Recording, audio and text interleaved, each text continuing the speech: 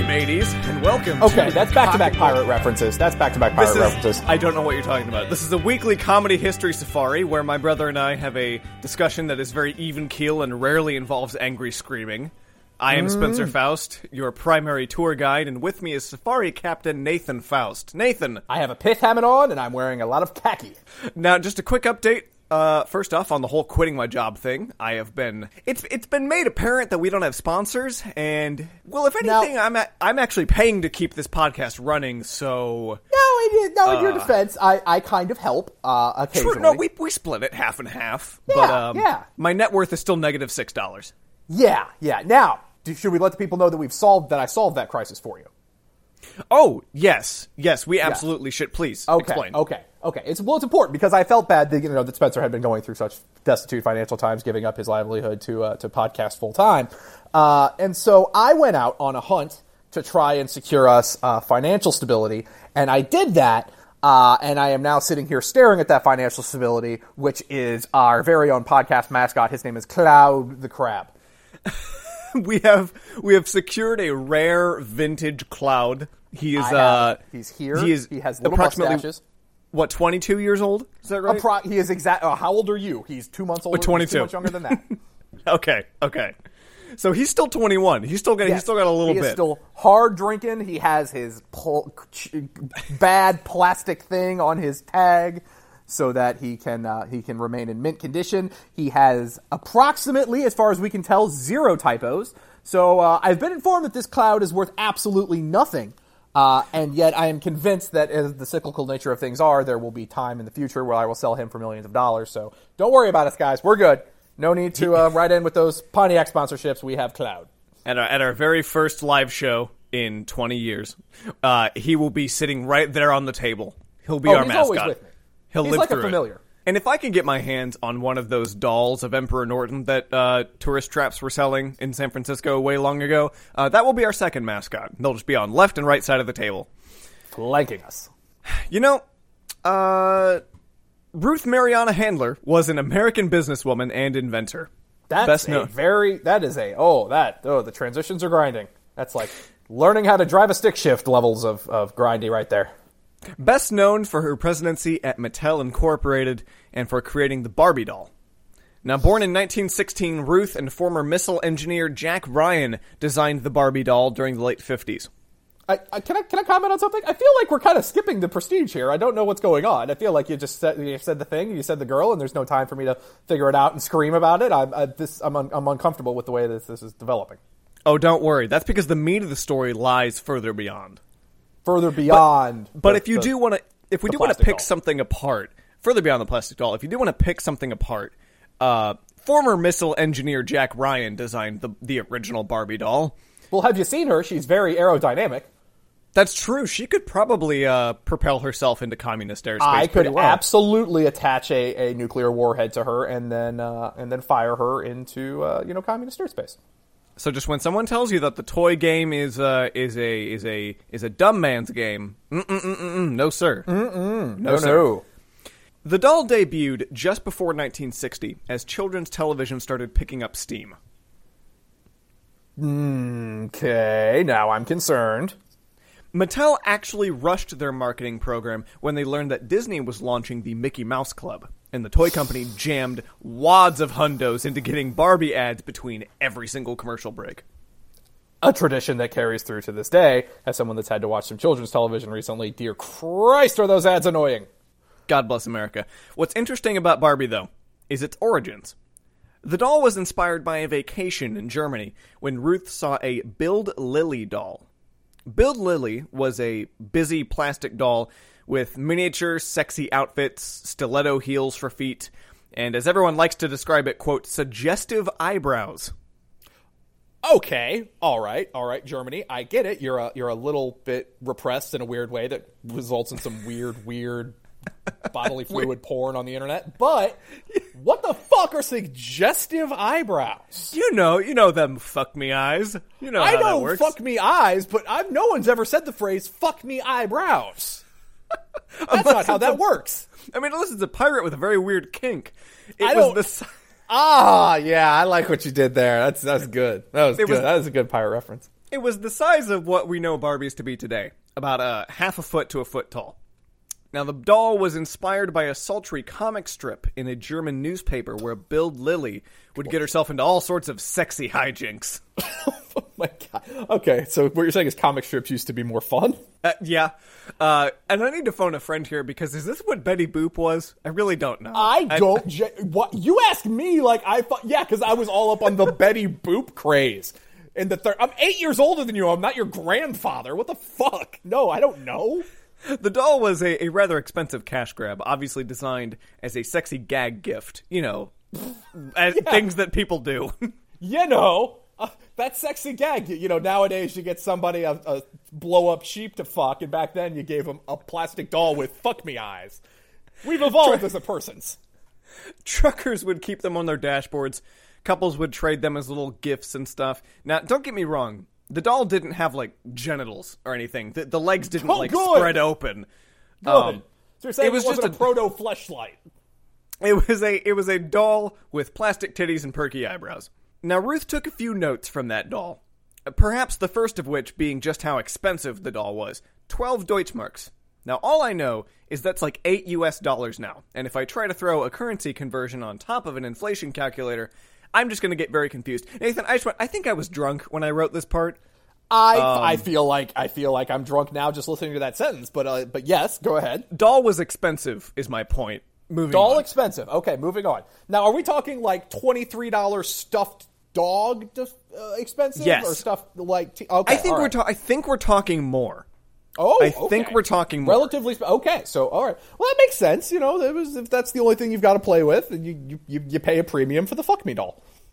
Now, the first Barbie launched in March 9th, 1959, and it was your choice of blonde or brunette, and it wore a zebra-striped swimsuit and a signature top-knot ponytail. Now, they were manufactured in Japan, each hand-outfitted by Japanese workers. Meanwhile, Ty Warner was next door, like, make the elephant darker blue! I don't feel like these were contingent with each other, but fine. Now, Barbie dolls were the subject of more than one round of controversy. What toy hasn't seen a little, flack from parents, right? You're a parent. You've surely raised a hissy fit about some toy. I am a parent, and I don't know. No, toys are fantastic. I'm pretty okay with them so far. Barbie's flack was on account of the fat sacs on her chest, to put it clinically. Them titties. Yeah. That, and in general, she was just designed to be unrealistically sexy, even by 1960s standards. Well, yeah. I mean, I feel like everyone understands that, like, Barbie is not a realistic portrayal of a human woman. Sure. Now, Ruth, in response, said to these allegations that while the dolls aren't the sex objects that they're inspired by, quote, if girls were going to role play with these dolls to pretend that they're like 16 or 17, then I thought it would just be stupid to make a doll with a flat chest. Well, yeah, of course. I mean, because when you're role playing, you've got to role play what you're going to do with those titties that you get. I don't understand. Yeah. I don't understand. No. It makes perfect sense up and down. Barbie doesn't have any aspirations or dreams in life other than to be a busty fuckable babe. So now, in her defense, I've seen Dr. Barbie, and also she has that Malibu dream house, and I got to assume that she worked hard for that. In 1961, Ruth's husband, Elliot, designed a male counterpart to Barbie.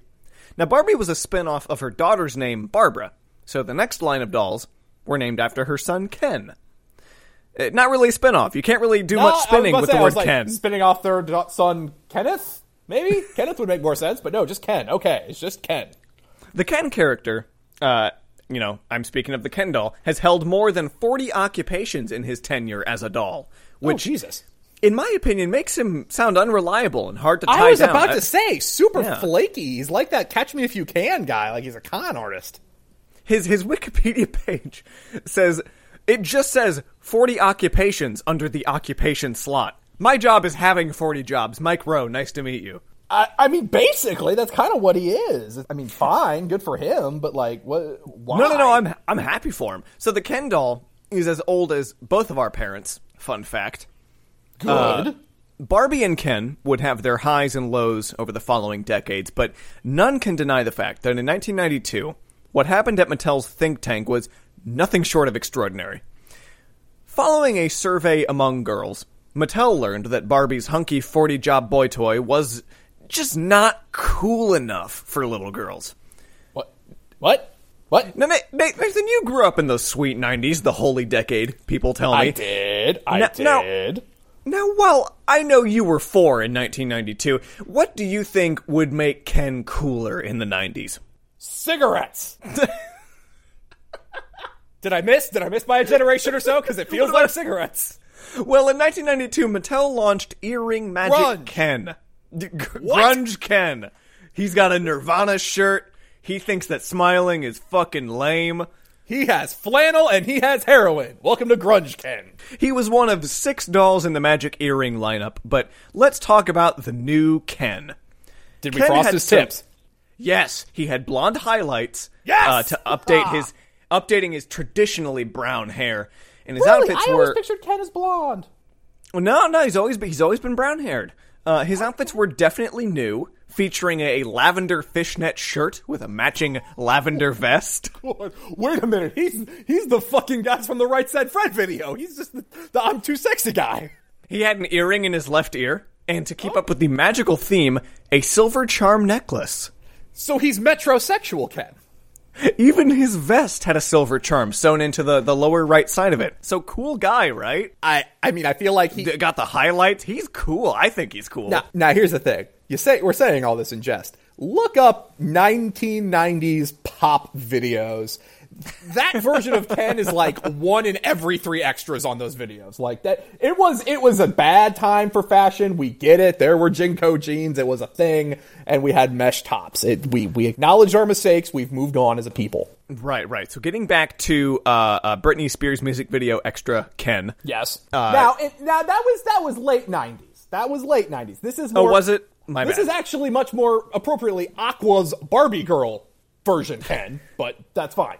You might also notice, when I describe this Ken, what everybody else noticed when it launched, which is that this Ken is obviously the gayest Ken ever released. This is definitely a Ken that likes to explore differing aspects of his sexuality, yes. First, it was the parents. And Mattel disagreed. Quote, he's not gay, he's just cool. Okay. I thought they were going to go and say, he's not gay, he's a fucking doll. But no, they wanted to defend this on a more ideological level. Okay, good.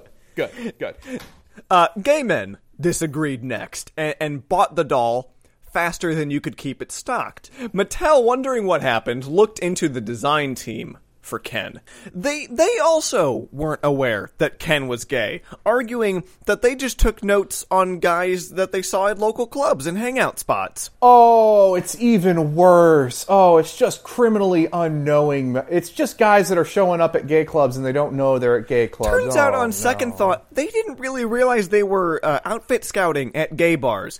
So, remember the charm that I mentioned? The nice silver charm he wore on his neck? Well, I do. Please tell me it's a fuck me charm. Please tell me it's a fuck me dirty daddy charm. Well, it was actually Dan Savage in the Seattle paper, The Stranger, who made it very apparent that this was, in fact, not a charm, but a cock ring. See... Oh, good!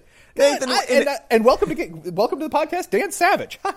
See, Nathan, in a sentence I never thought I would say on this show, cock rings were all the rage in the gay community at the time. Now, when aren't cock rings all the rage in any community?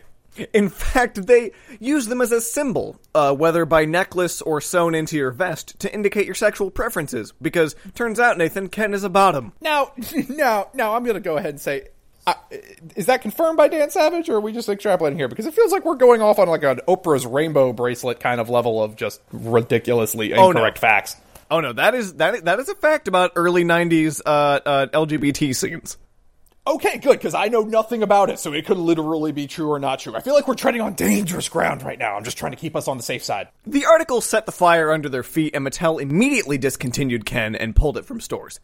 So this doll was and is the best-selling Ken doll ever released in its 56 years as a doll. And well, yeah, because it's the only Ken doll with a crossover audience of the entire gay community. On top of that, Mattel refuses to answer any press comments related to the doll whatsoever, especially if you ask them for, like, say, how much money they made off of it, or...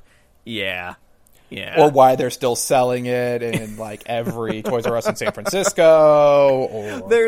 There's another story that the idea came from a panel of 5-year-old girls that Mattel's research department had worked with, and perhaps they were given options that included the outfits scouted by this R&D group. Now, while I'm not sure this one's true, it wouldn't surprise me that a 5-year-old girl didn't know when she was crossing the line from her perception of a cool 90s guy into a ridiculously gay stereotype. Now, that being said, the 90s were nowhere near as cool about LGBT stuff as we are now. And even now, we're not all that cool about it sometimes. No, I was about to say, let's not give ourselves credit. We're still very much in the not cool, but we're trying to feel better about ourselves phase of that. I would argue we have in fact gotten better, but that's no reason to pat ourselves on the back. Anyway, that's about all I got to say about ridiculously gay Barbies. No. That's all you have to say about ridiculously gay Ken. Fair. Ridiculously gay Barbie is still on the horizon, and that will be the moment of true equality. I want to thank Driftless Pony Club for allowing us to use their banger, There Were Buffalo on the Ark, off the album Cholera. You can get it on Apple Music, Spotify, YouTube. You could buy it. God damn it, you could buy it. You could buy it. You could purchase it with your money. I would like to encourage anybody to leave a review. Really helps us out. Do that on iTunes. It's nice. You can find us on Spotify, even YouTube. We have a YouTube channel. Just look up Cock and Bull Podcast. In case, your friend doesn't really understand how podcasts work, you can be like, hey, look at this. It's a YouTube video. You know this. And it's the stepping stone. And by your friend, we do, of course, mean your parents, because this is something that you share around the family table when you're like, hey, I learned a fun fact today. Let's listen to the fun 20-minute tale of ridiculously gay Ken. And if anything, I think we should start marketing ourselves. I'm going to remove that explicit tag, and I'm going to try and replace it with iTunes' version of, it's an F for family-friendly. That'll be nice. Oh, good. So basically, we'll be the Hallmark movie channel of podcasts. Yeah, exactly. And I think that's the direction we should push ourselves in. I think that's a wise market. I don't think it's been tapped at all by the Hallmark Channel. I'm sure they don't have a series of podcasts. And if we just start naming them after Christmas movies that we'll start releasing in July and stop running approximately in April, I think we're really onto something. All right. Well, Nathan, I'm glad we could work this out, and I'm glad we know the future direction of this podcast. And everybody, I guess we'll see you next week. We will. Also, depending on when this comes out, Spencer, you may want to cut this. Is this the one where we tell them that there will be a bonus episode this week? Yeah, so we do have a bonus coming on Friday. So we can, in fact, tell them, hey, keep your eyes peeled, motherfuckers. It's a coming. Yeah, we're making it up to you. We got a bonus coming. Now, next week. Call my name and make a wish and take a rest, 'cause it's the best thing to leave your lips. Is that your best? I'm not